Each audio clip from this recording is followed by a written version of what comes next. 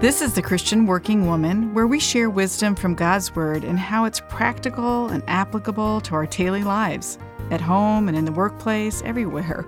And today, Lisa Bishop will share biblical truth from God's Word. I'm Julie Bastide, and we're so glad you've joined us today.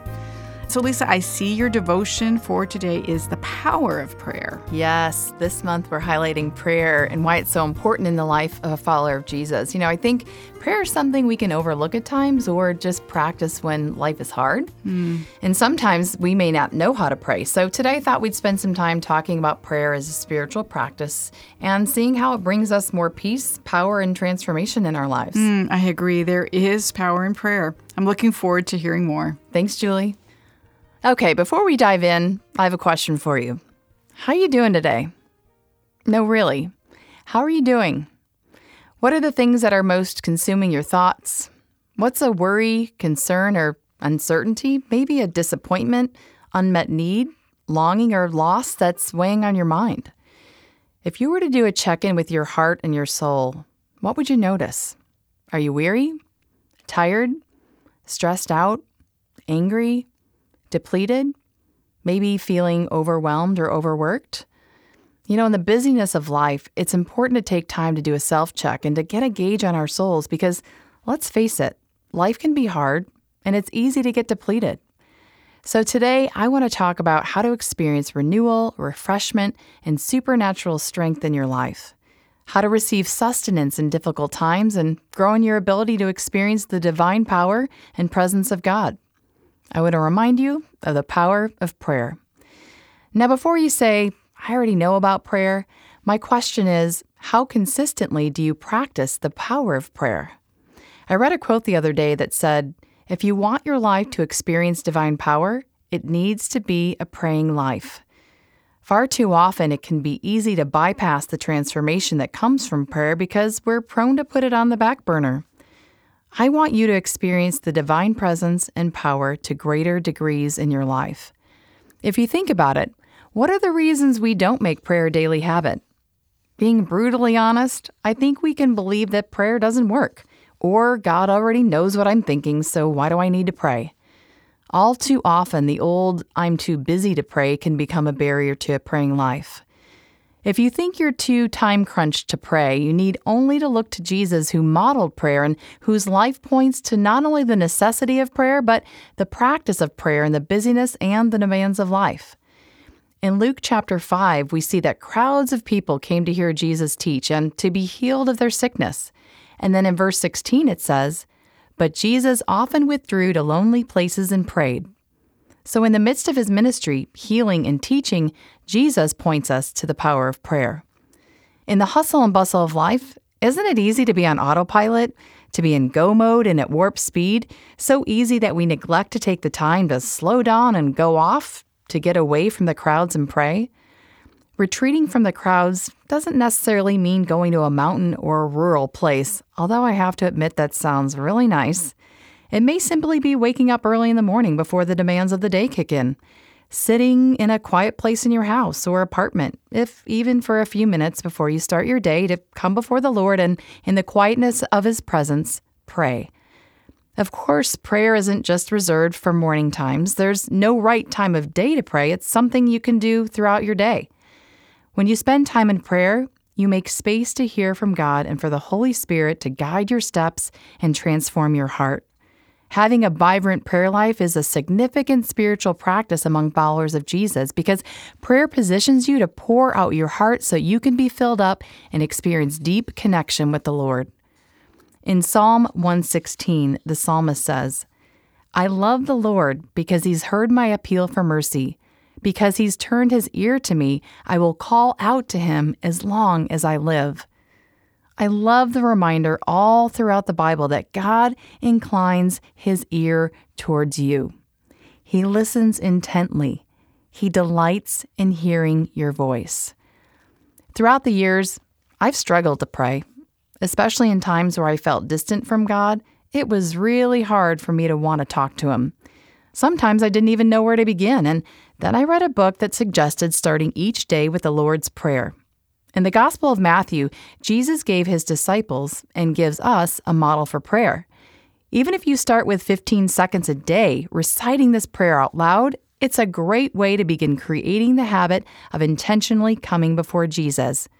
I'd personally recommend praying on your knees because there's just something about the posture of bowing down before the Lord that is transformative in and of itself. Before Jesus gives instructions in the book of Luke on how to pray, it's really interesting to notice that he says, "Your Father knows the things you need before you ask him." And yet, Jesus says, you should pray. I'm certain you're familiar with Jesus' model for prayer, but I want to read it to you. And as you hear the very words of God, try to listen in a new and fresh way.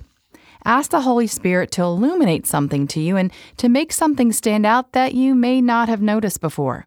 Jesus says, "And when you pray, pray like this. Our Father in heaven, hallowed be your name. Your kingdom come, your will be done, on earth as it is in heaven. Give us today our daily bread, and forgive us our trespasses, as we forgive those who trespass against us. And lead us not into temptation, but deliver us from the evil one." One thing to note is this is not a prescription for prayer per se. It should be more understood as an example or a pattern of prayer, and it gives us some prayer ingredients. So let's take a closer look at how Jesus teaches his disciples and us to pray. We see that at the opening, Jesus addressed God as Father. Now, acknowledging God as Father is an expression of affection and confidence and trust. It signifies the close, intimate relationship of a father and his child, and Jesus reminds us of the close relationship we have with God. We also see that Jesus began with worship. When he says, "Our Father in heaven, hallowed be your name," right away, Jesus removes the focus from us and turns our attention to God. He teaches us to begin our prayers by recognizing the God to whom we pray and to worship him and praise him for who he is. When you approach God the Father in adoration and worship, it brings your worries and anxieties into perspective as you turn your focus to God and fix your eyes on Jesus. Or as my friend Nicole says, raise your gaze. Keep looking up. It can be tempting to focus on our circumstances and glance at God rather than glance at our circumstances and gaze at God. Remembering and worshiping God for his character, his holiness, and that God is your protector, your defender, your provider. God is your refuge and strength, your fortress. He is trustworthy and faithful, all-knowing and all-sufficient. He's a loving Father who invites you into his presence. He genuinely cares for you. This is a powerful part of prayer. What's your view of God when you pray to him? I think our view of God can hinder our prayers to God. If you're in a season where you're struggling in your faith, you're finding it hard to believe God is who he says he is, ask some friends to pray for you. In the times where life has been challenging, I've asked a few trusted and faithful friends to pray for me. I know their prayers held me up and sustained me through difficult times. Maybe you're in a season where your faith is strong and your prayer life is robust. Who around you is struggling? Who can you pray for? Who can you come alongside to hold up in prayer? The phrase, "Your kingdom come, your will be done on earth as it is in heaven," this is a posture of ultimately praying for God's plan in your life and the world and not your own plan. It's a true position of surrender, trusting that God's plans and ways are higher than yours. Jesus modeled this prayer in Matthew 26, verse 29. Knowing of his impending arrest, crucifixion, and death, we see that he fell with his face to the ground and prayed, "My Father, if it is possible, may this cup be taken from me. Not yet as I will, but as you will." Especially in the midst of suffering and unmet longing, it's hard to trust God. Praying God's will be done is asking God to give you strength and grace to surrender all to him and to trust him. Further along in the Lord's model of prayer, we're encouraged to ask God for things we need and give us today our daily bread. This is a reminder to us that God invites us to pray what is on our heart and to present our needs, desires, and hopes to him. Philippians 4, verses 6 through 7 says, "Do not be anxious about anything, but in every situation, by prayer and petition with thanksgiving, present your requests to God. And the peace of God, which transcends all understanding, will guard your hearts and minds in Christ Jesus." When we ask God for our daily bread, we ultimately trust him to provide what he knows we need. Philippians 4:19 reminds us what is true. It says, And my God will meet all your needs according to the riches of his glory in Christ Jesus. This is especially hard to believe if you're experiencing hard times, a job loss, family conflict, loneliness, marital strain, or financial stress. If you're struggling to trust God's faithfulness, cry out to him. Jesus, please help me to see all the ways you're providing for my needs in this season. And then Jesus says to pray this way: forgive us our trespasses as we forgive those who trespass against us. And this reminds us to confess our sins to God and to turn from them, and also to forgive others as God has forgiven us. When you confess your sin to God, he is faithful and just to forgive you, and you experience greater intimacy with him because the barrier that sin causes in your heart is removed. Unforgiveness in your heart towards someone who has hurt or wronged you is also an important part of your prayer life. Your feelings may not be there at first, but by faith, ask God to help you forgive with a sincere heart. God will work in your heart as you follow in obedience to forgive. And finally, in the conclusion of the Lord's Prayer, and lead us not into temptation, but deliver us from the evil one. This is a plea for help in achieving victory over sin and a request for protection from the attacks of the devil. Every day we face spiritual battles. Some are obvious, while others are subtle. You will face temptations that will try to lure you away from God.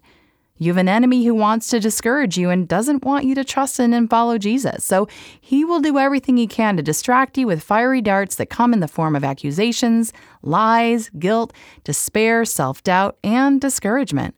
As a result, an ingredient of prayer is asking God for protection. So when you're facing temptation in a spiritual battle, don't try fighting the battle on your own. Turn to Jesus in prayer and remember the Apostle Paul's reminder in Ephesians 6.